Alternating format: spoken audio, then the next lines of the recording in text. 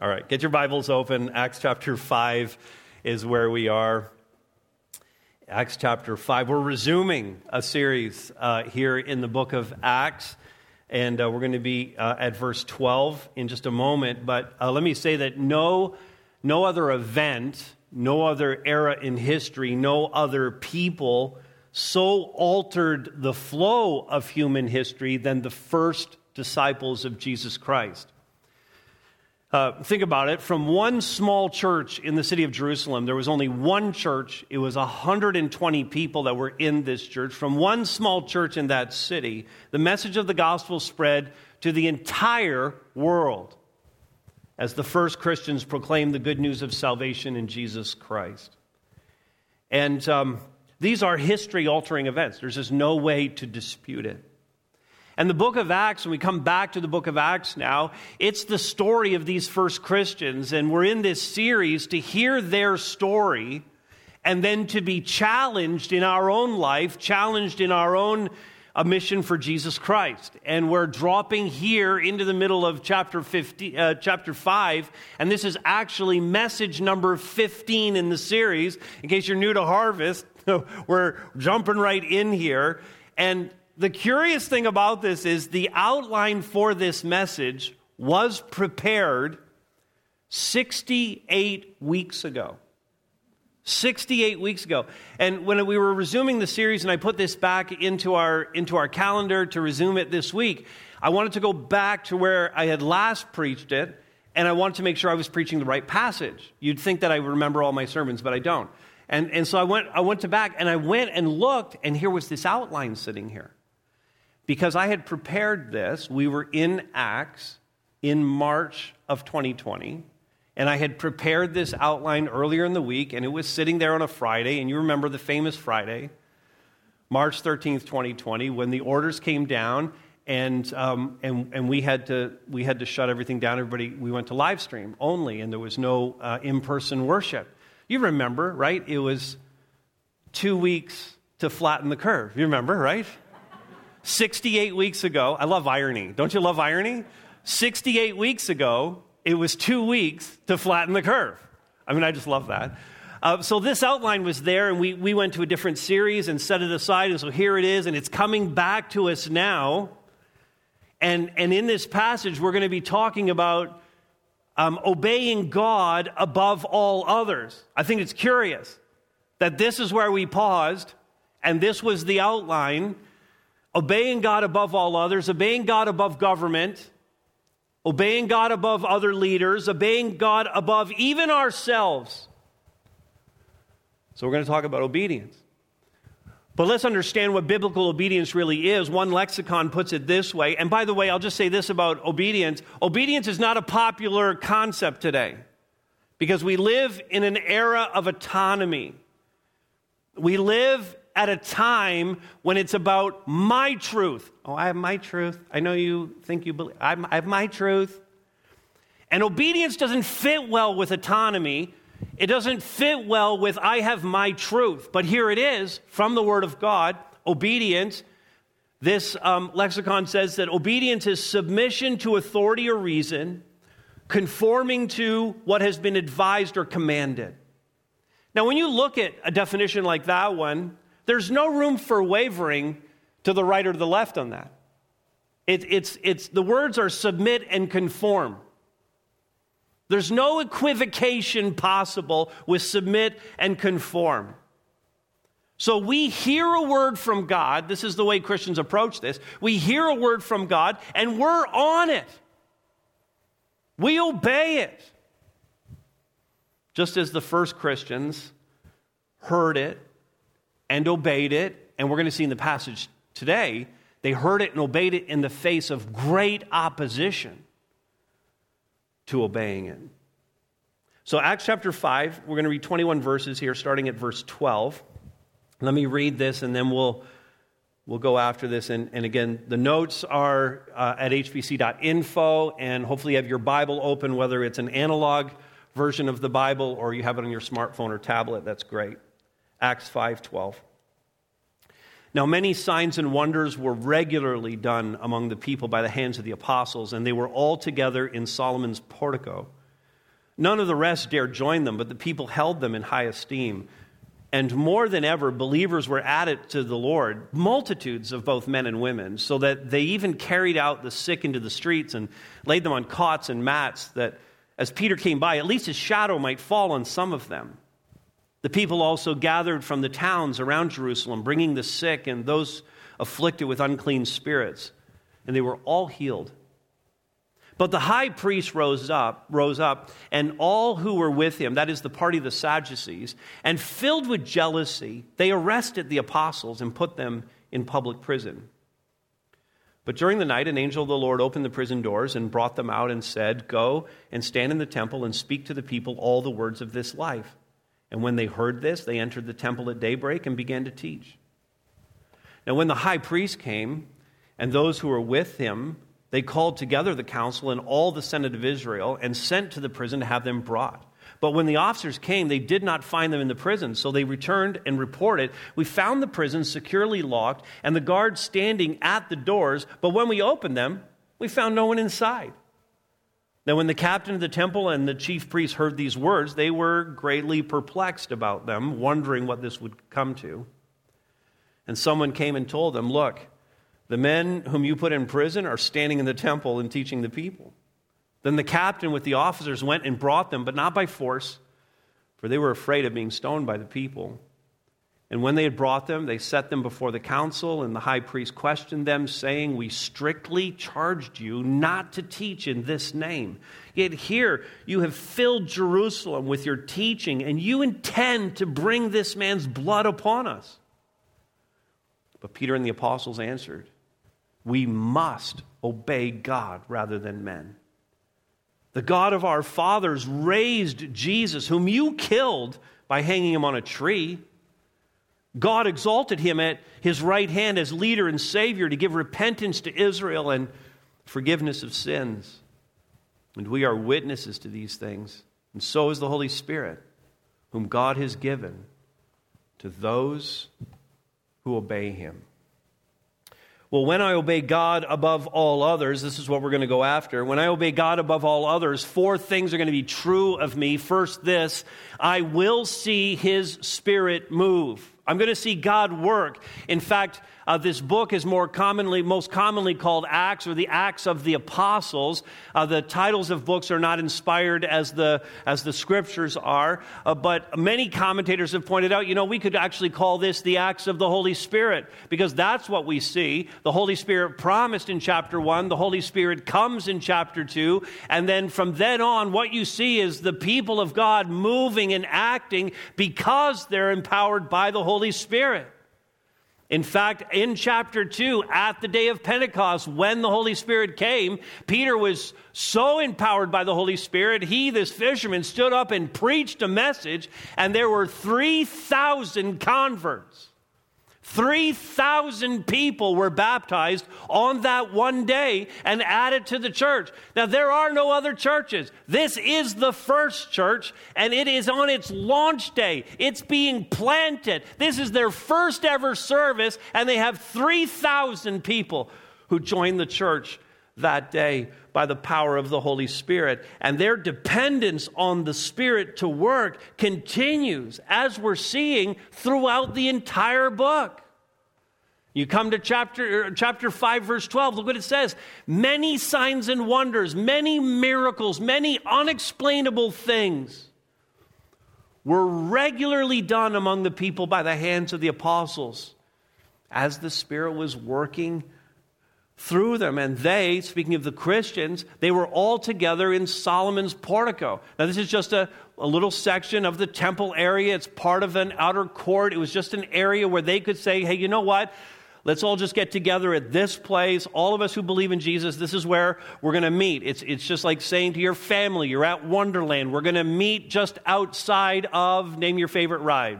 Behemoth. We're going to meet outside the gate of Behemoth. That's or Leviathan, or whichever one. We're going to meet there. Or, at the church in Barrie, we're going to meet together at Meridian Place. Everybody just meet 10 a.m. Sunday morning, Meridian Place. We're all going to be there. That's what this is all about. This is just a place where they're going to meet. Now, verse 13, none of the rest speaking about the people who were not believers, because now thousands and thousands of people in Jerusalem believe, but none of the rest of the people dared join them. The non-believers were not excited about showing up to Solomon's portico for this. Okay, notice, but these same people still held them in high esteem. So they were like a little bit afraid to show up where the church was meeting, and yet they're still kind of like in awe of what's going on. I mean, the work of the Holy Spirit in Jerusalem in these days was so shocking that people who had not yet given their life to follow Christ were simultaneously afraid of them and intrigued by them, in awe of what was happening, drawn to it, but afraid at the same time. Cheryl and I had 2 weeks off before this past week, and it was wonderful to have a little bit of a break, and I was really hoping to get away, but then I found out that we could not go away because we were expecting our third grandchild. And I found out as the pappy, I found out that the nanny says you can't leave town if a new grandchild's going to be born. This is what I found out. I don't think men think that way. We're like, let's just go out of town. I'm on vacation. And Nanny's like, no way. We have a third grand. Now, thankfully, Emily delivered on the first weekend of vacation, so we were able to go away the second week of vacation. And all the men said, awesome. And so we got away. We went down to Niagara Falls because you can't go too far right now. So we went down to Niagara Falls. We love going down there, and we did the classic, cliche tourist thing. We went down to the falls on the first day, and not very many tourists at all. Really, 90% of the tourists were from Quebec because it was Saint Jean Baptiste weekend, and so they had nowhere else to go, so they went to Niagara Falls. But there was lots of room down on Table Rock. And tell me that this isn't your favorite spot, too. You just go to Table Rock, you go right to the edge of the falls, right up to the rail, and you're really only like this far away from the water flowing over the edge of the falls. How many people know the spot I'm talking about, right? It's the best spot. And it was no trouble getting there. And there you watch the crystal clear water just pouring over. It's the most awesome thing, and I love it, and I could stay there for hours just watching the awesomeness, and I'm so struck by it, I'm so in awe of it, I love it, and I'm absolutely terrified at the same time. Isn't that true? Because you almost sense, look how refreshing that water looks, look how awesome that water looks, and you just start to feel yourself being drawn into it. And then all of a sudden you're terrified because you feel yourself falling over the falls and crashing into the rocks at the bottom. Simultaneously in awe and terrified by what you see. And that's exactly what verse 13 is describing. These people in Jerusalem, they're in awe. They're like, this is amazing. I've never seen anything like it. And it terrifies me to think about what God is doing right now. It terrifies me. So notice verse 14. More than ever, believers were added to the Lord. Now, I've already said 3,000. Chapter 2, verse 2 says 3,000 people. By the time you get to chapter 4, verse 4, it's 5,000 people. And then by chapter 5, they're not even counting anymore. It's just like a lot of people. Just multitudes of people, men and women, everyone's coming to Jesus. Powerful miracles are happening. These miracles are God's way of authenticating this preaching of the gospel. Verse 14, so that people are even taking the sick into the street. They're laying them out on a cot, and they know Peter's going to pass by here. Maybe his shadow will fall on them. And it seems totally superstitious and weird until you think about the fact that Acts is volume 2 of Luke Acts. Luke is writing Acts. Luke wrote Luke. And in chapter 8, I believe, I want to get this right, chapter 8, verse 44, remember this story? There was this woman, and she was sick, and she knew Jesus was passing by, and she thought to herself, if only I can touch his cloak, I'll be healed. Incredible faith. Weird, but incredible. And she touched his cloak, and what happened? She was healed. Again, we can't explain that, and we don't know for sure. It says people were doing this. We don't know if those people were actually healed, but what we do know for sure is that people thought so much of what was going on through the apostles that they were willing to do something as crazy as this. Somehow Peter's shadow would just pass over them and heal them. The Spirit was working so powerfully, and the reputation of what the apostles were doing was spreading everywhere. Verse 16, the people also gathered from the towns around Jerusalem. So people are coming into town now, bringing the sick and those afflicted with unclean spirits, so those oppressed by demons. And notice they were all healed. These ones were all healed. Now, why is all of this happening? I mean, you could go back to the spiritual answer, well, God was willing it. But really, when you come down to it, the reason why all of this is able to happen in the city of Jerusalem is because the apostles were given a simple command, and they obeyed it.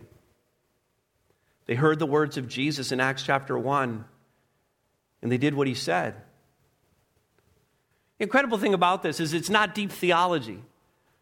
There's nothing here that's advanced doctrinal study. This is so simple.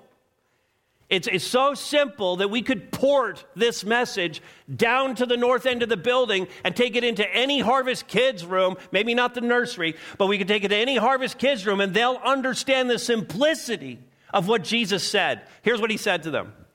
Stay here, wait for the Holy Spirit, be my witnesses. That's it. That's as deep as the theology gets today. Stay here, wait for the Holy Spirit, and be my witnesses. And that's what they did. And because they did that, the Holy Spirit was able to fill them and empower them and use them to do all these awesome things and to see these incredible results. 3,000, 5,000, multiple numbers of people coming to faith in Christ. People saved in the thousands and baptized. And the point is obvious. Obey what you know to be true from the Word. And that will free the Holy Spirit to move in and through you in ways that you could never have imagined.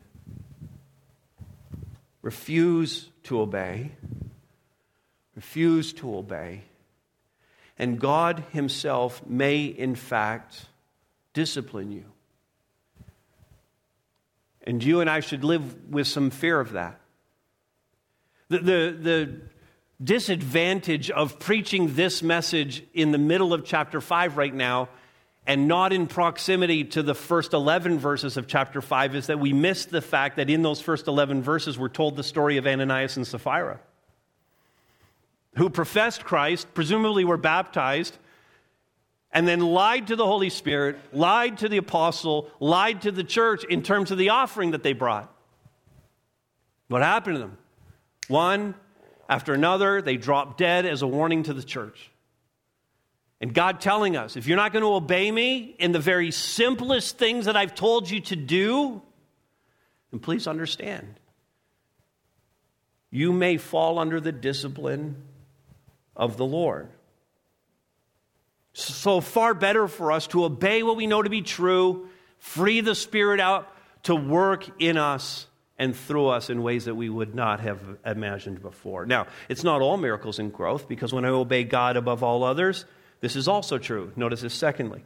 I will face ongoing, even intense opposition. Now, we're hearing a lot of warning bells in these days about persecution in Canada, persecution of the church in Canada, and I think that they're justified in some measure. I think that some of these warning bells are justified, that there are some things that we should be concerned about as Christians with respect to that. But also, I believe that they are slightly exaggerated. And I believe that social media sensationalizes a lot of things that are happening today. And I believe, I'm a little hesitant to say this next part, but some pastors, not me, but some pastors sometimes exaggerate things for effect. Can you imagine that a pastor would do that? So I think there's some exaggeration going on. I think there's some sensationalization that's going on in social media. But when I look at what's really happening, if you look into this, when I look at what's really happening in a genuinely persecuted country, and when I look at what I read here in Acts chapter 5 and what's going to happen to these apostles, and then I compare that to our situation, I don't see persecution today here.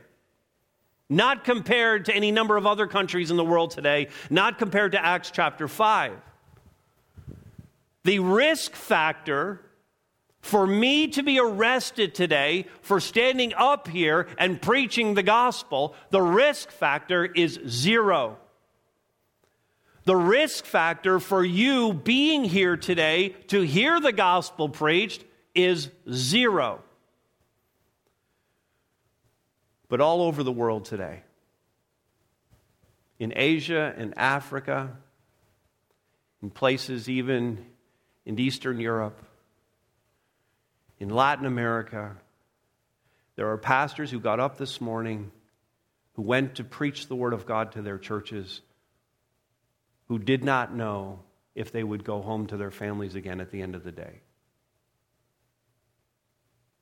There are churches around the world today who met today who don't know if they're ever going to be able to meet again. That's persecution. That's not happening here. And Peter and company, they knew the threat was real. Again, we're jumping into this 68 weeks after we preached the last message in Acts, but it took us like 15 weeks to get to that point in Acts chapter 5, and we took a break after we finished the end of Luke's gospel, and so we have this notion that it's such a long period of time before, from the events of the end of Luke's gospel to now, but it's just a few weeks. I mean, what's happening here with them being brought before the religious leaders, you only have to step back a few weeks to get to Luke chapter 22 when Jesus was arrested in the garden. If you really want to compare it, it's like Luke 22 happened in March, April of this year, and here we are in the first week of July, and that's the time frame.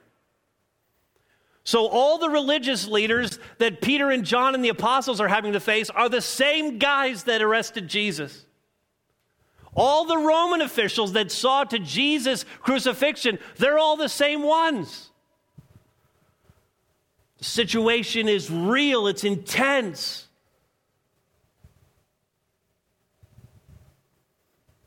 They see all of this happening. Verse 17. These leaders, they see it all happening. The high priest, he rises up. He's upset at what's happening in the city. And it says, all who were with him also rose up. That is the party of the Sadducees. Now, understand something about the Sadducees. The Pharisees, they get a bad rap. But the Pharisees were the biblically adherent. They were the religious ones. They were passionate about their faith. That was the Pharisees group. But the Sadducees group, another group within Judaism, the Sadducees were the liberals. The Sadducees were the ones who were affluent. They were power brokers. They were collaborators with Rome. They wanted to maintain the status quo. They were taking advantage of the situation of Rome being there. It was good for them, and they were not religious. They were not into the Torah. They weren't into the spiritual aspects of Israel. And they especially, more than anyone else, they did not like what was going on in Jerusalem with the apostles. And in fact, verse 17 says that they were filled with jealousy. And the jealousy was rooted in the fact that they saw their power ebbing away with all these people turning their lives over to Jesus Christ. And so verse 18, they arrested the apostles again and put them in the public prison. And they're just on the program now. We're going to end this. So verse 21, jump down to there, the last part. They called together the council and all the senate of the people of Israel. They sent to the prison to have them brought. And problem, they're not there. Now, even in persecution, you can see this. Even in persecution, the Holy Spirit is at work. Amen? Even when the church is being pressed hard, and things are difficult. In fact, I would say this. The evidence from history is that the church is actually stronger in the midst of persecution. So here we are. We're just praying, oh, God, keep us safe. God, keep our freedoms in place. God, I pray everything goes smoothly. God, help prosper our church. We pray all those things. And then we pray over here. We say, oh, and God, give us more converts and make our church alive and all. We don't realize that this prayer for safety and prosperity may be in conflict with our prayer for the church to come alive and have more converts. And God may say, okay, you want this? You want more converts? You want more people who are passionate about me? The way that's going to happen is persecution. I'm going to put the pressure on. We see the Holy Spirit at work. He's at work here in Acts 5. We're going to see that in the next point. They go to jail. They go to the jail to bring them out, verse 22, but they didn't find them in the prison. So they go back and they report, verse 23, we found the prison securely locked. The guards are still standing at the doors, but when we opened them, we found no one inside. Now, understatement coming up in verse 24, they were greatly perplexed. They're super confused. And they're wondering, notice the phrasing, they're wondering what this would come to. They're wondering what this prison break is going to mean. They're wondering, oh, this is just another crazy thing that's happened. We're wondering how this is going to take over the city and the nation and what this is all going to mean for us. What it doesn't say they're thinking about is how the escape actually happened. They're not even entertaining that question. They never even asked the apostles about that because they don't want to know. Now, while they're thinking about all of this, fixated on the implications of the escape, verse 25, someone came and told them, look, the men that you put in prison, they're standing in the temple and teaching the people. They're obeying God. They're fulfilling the mission. They went back to the very simple command that God had given.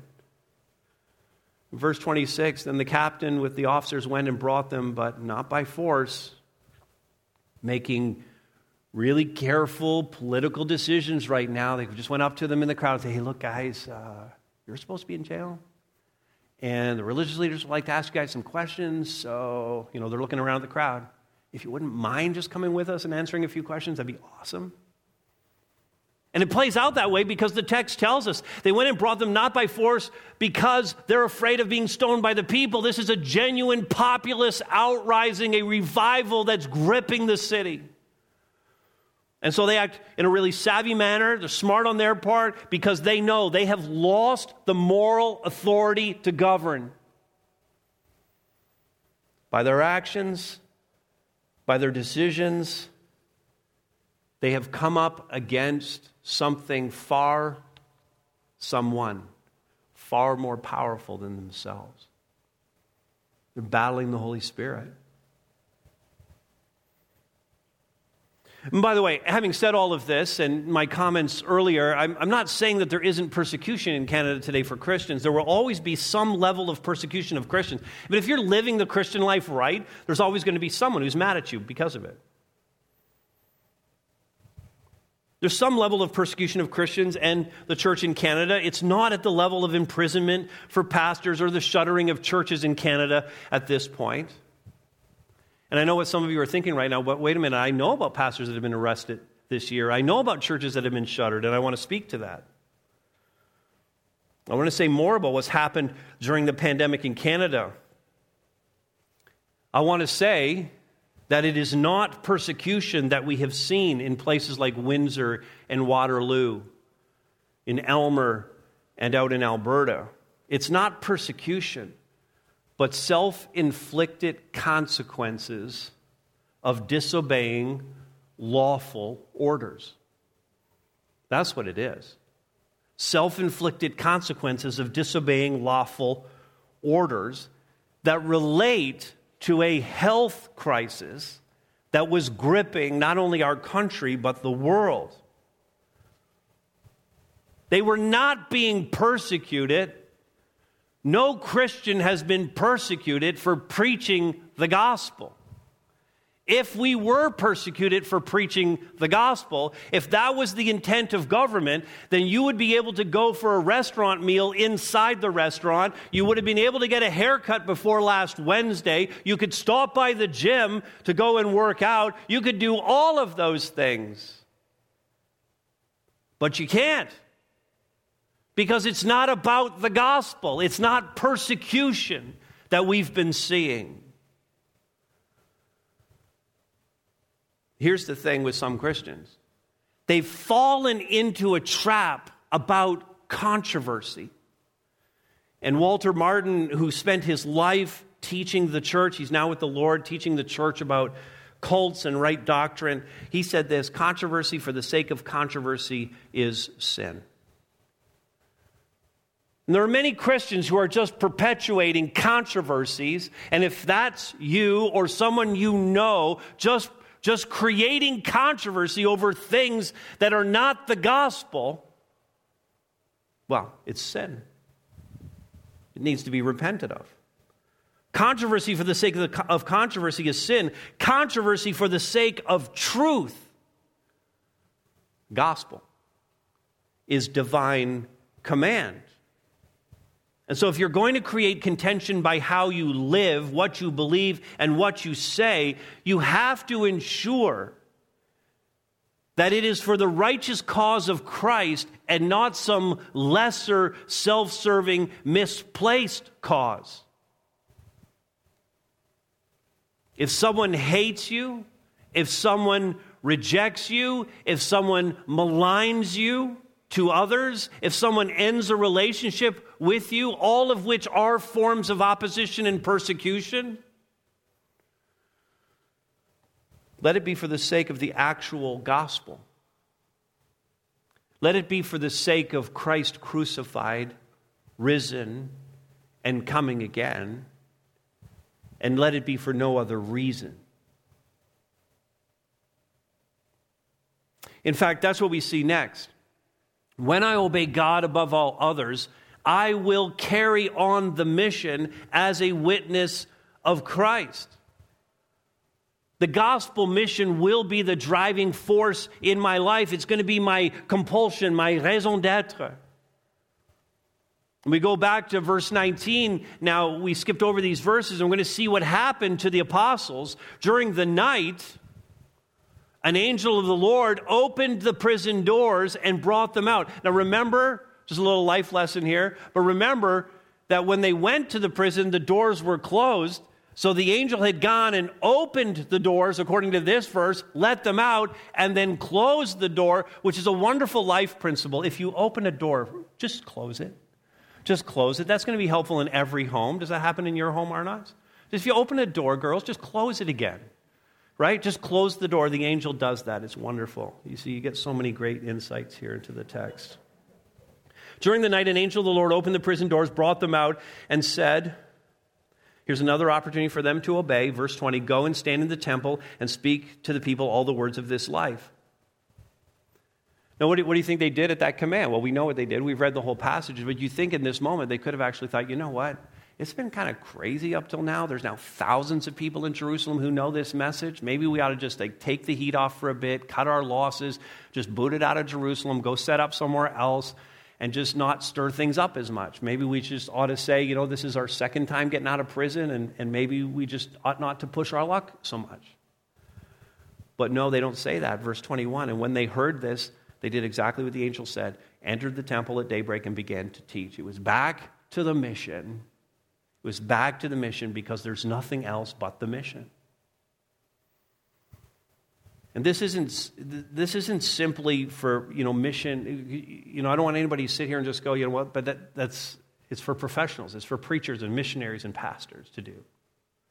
It's for those who get a paycheck. Those are the ones who ought to be doing this kind of stuff. But it's not. It's for every Christian. If you profess Jesus Christ as your Lord and Savior, this is your mission.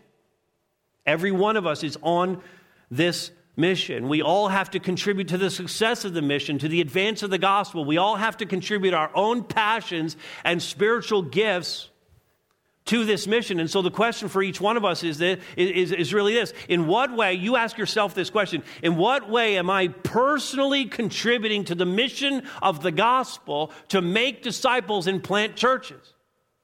Every person in the room, if you profess Christ, in what way am I personally contributing to the mission of the gospel to make disciples and plant churches? Everyone needs an answer to that. And would my contribution demonstrate that I am, like these apostles, all in for Jesus? And by contributing, we're talking about your talents and your abilities, the things that you're good at, your time and your energy, some of that has to be carved out for the gospel. Your financial giving, your personal devotion. In essence, we're asking the question, are the priorities of my life aligned with the priorities that we see in these first disciples? Do I have such a passion for the gospel of Christ that I would put it all on the line, that I would risk it all, that I would sacrifice for Christ in order to see those who don't know Him come to faith in Him? When I obey God, I'm willing to go there, and I'm willing to carry out that mission. And further, this is the last truth you're going to see in your notes here. I will experience a holy boldness in doing so. Look at verse 27. And when they had brought them, they set them before the council, and the high priest questioned them. It's just interesting because there's no actual question that's recorded for us. He doesn't actually ask them any questions unless it's not recorded. They still don't ask about how they managed to get out of prison. They don't really care about that. They do care, but they're concerned about the answer. They don't want to know. They're aware that the miraculous things in the city have been happening, but they're also so entrenched in their own worldview and beliefs that they can't entertain anything that contradicts their own worldview. That sounds like today, by the way. Verse 28, the latter part, this is what they say. You have filled Jerusalem with your teaching. And you intend to bring this man's blood upon us. Who's this man that they're talking about? Who is it? It's Jesus. They're talking about, they can't even say his name. They don't even want to utter his name. This man is the best that they can do. They're still only seeing the whole thing as political. It's all about power. And then the apostles, they make this line in the sand statement that should be underlined or highlighted in your Bibles. Verse 29, we must obey God. We must, remember our definition, we must submit to His authority. We must conform to His command. We must obey God rather than men, rather than submit to your authority, rather than conform to your command. Now again, the irony of waiting 68 weeks between the time this message was outlined and today. The irony is that this verse was used by many Canadian pastors to justify disobeying provincial orders about meeting together. And those pastors would say, we must obey God rather than men, and we must do that by meeting 3 criteria. We have to meet in person, it has to be in this place, and it has to be at this time. And they lock themselves in. It has to be in person, it has to be at this place, and it has to be at this time. And in their zeal, they argued that we must obey God rather than men with respect to meeting together. But meeting together while an outflow of the gospel is not the gospel.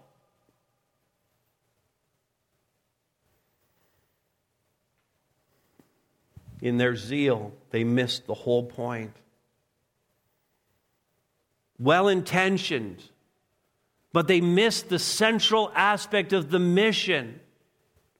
And when we are, in fact, and there could come a day, when we are, in fact, justified at disobeying the government. But we were never prevented from preaching the gospel. We should defy when the government says you can't preach. We should defy the government when they say you can't preach that. But is that what we were told? At no point did Premier Ford say, you can't preach the gospel, Harvest. At no point did the Prime Minister say, you can't preach the good news of Jesus Christ. At no point was the gospel ever hindered or prohibited.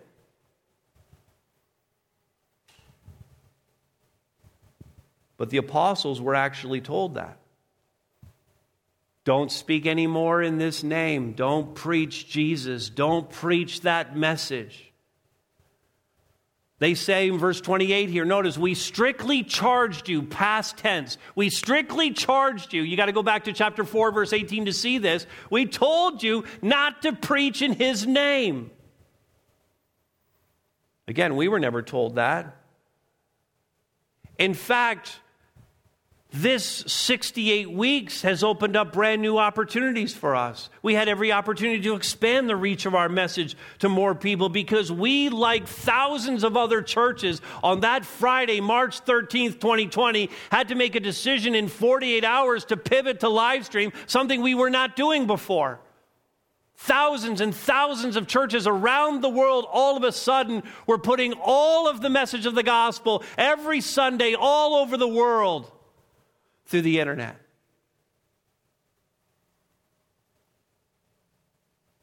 God's allowed us to reach more people. It's been awesome in these weeks when we have been able to meet again in person, to meet people who have been attending Harvest, coming here for months and have never been in the building. To hear the testimony of people who are coming back to Jesus or coming to Jesus for the first time, and to hear the testimonies as people have been baptized in this very room week after week. God has been working. We've expanded the reach of our message. It hasn't been ideal. I mean, let's all admit it. It hasn't been ideal in terms of relationship and fellowship. We all admit that. But it's a short blip. 68 weeks. The church we're talking about was founded 2,000 years ago. I don't know how many weeks that is, but it's a lot of weeks. 68 weeks, that's a blip. It's a blip in history. It says nothing. And it served as a wake-up call for us. It's changed us and changed our ministry. And along the way, as we've continued to preach the gospel unrestricted and on this new platform, again, we've seen people come to us. Some have been saved. Many have been baptized. And the church has continued to fulfill its mission. We've never missed a beat. God ordained for us to go through something terrible in order to see him work powerfully and in a new way. And it is this holy boldness that must grip us.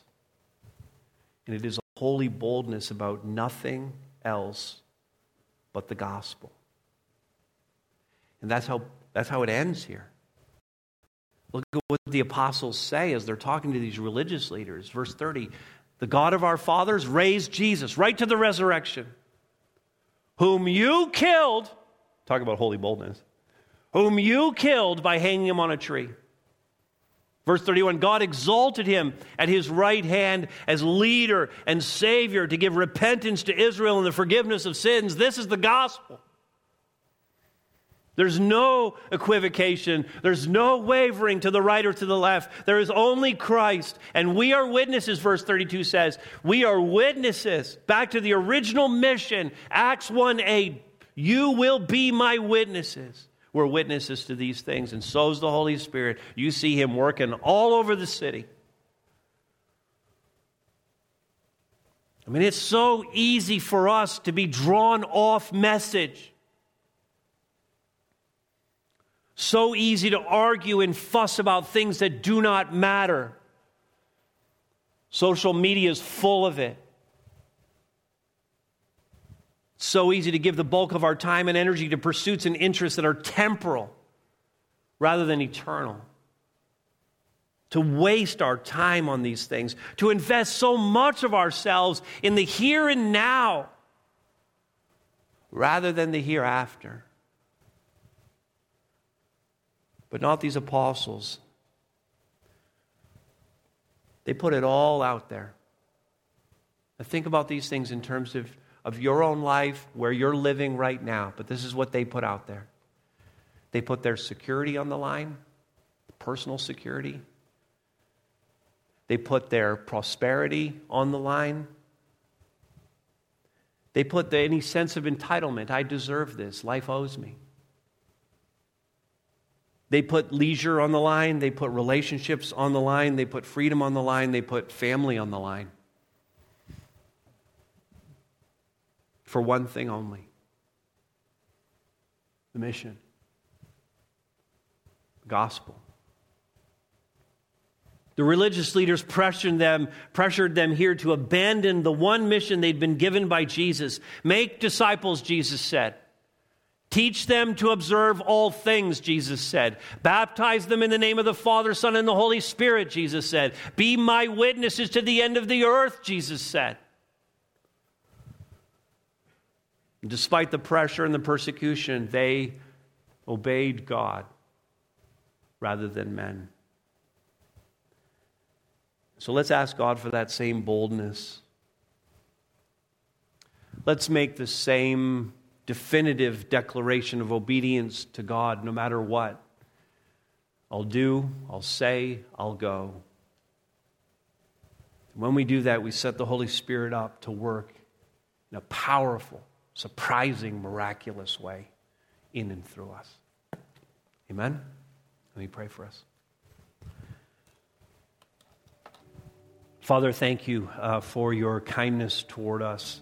And this is a challenging word for all of us to think about that mission that you want us on. There's many thousands and thousands of people in Barrie and Simcoe County, in this province, across this country who don't know Jesus, who need the gospel. And God, you've laid that on us to fulfill that mission, to be your witnesses. And so, God, I pray that we would be very sober-minded about what we've heard today. We'd be thinking hard about this challenge to obey you in all things and then to see your Holy Spirit working in and through us. God, where change needs to happen, where decisions need to be made, I pray, God, that we would have the courage and the faith to believe you as we make those changes. Work, Holy Spirit, first in each of our hearts to make us more like these first followers of Christ. We pray this in Jesus' name. Amen. Amen. Amen.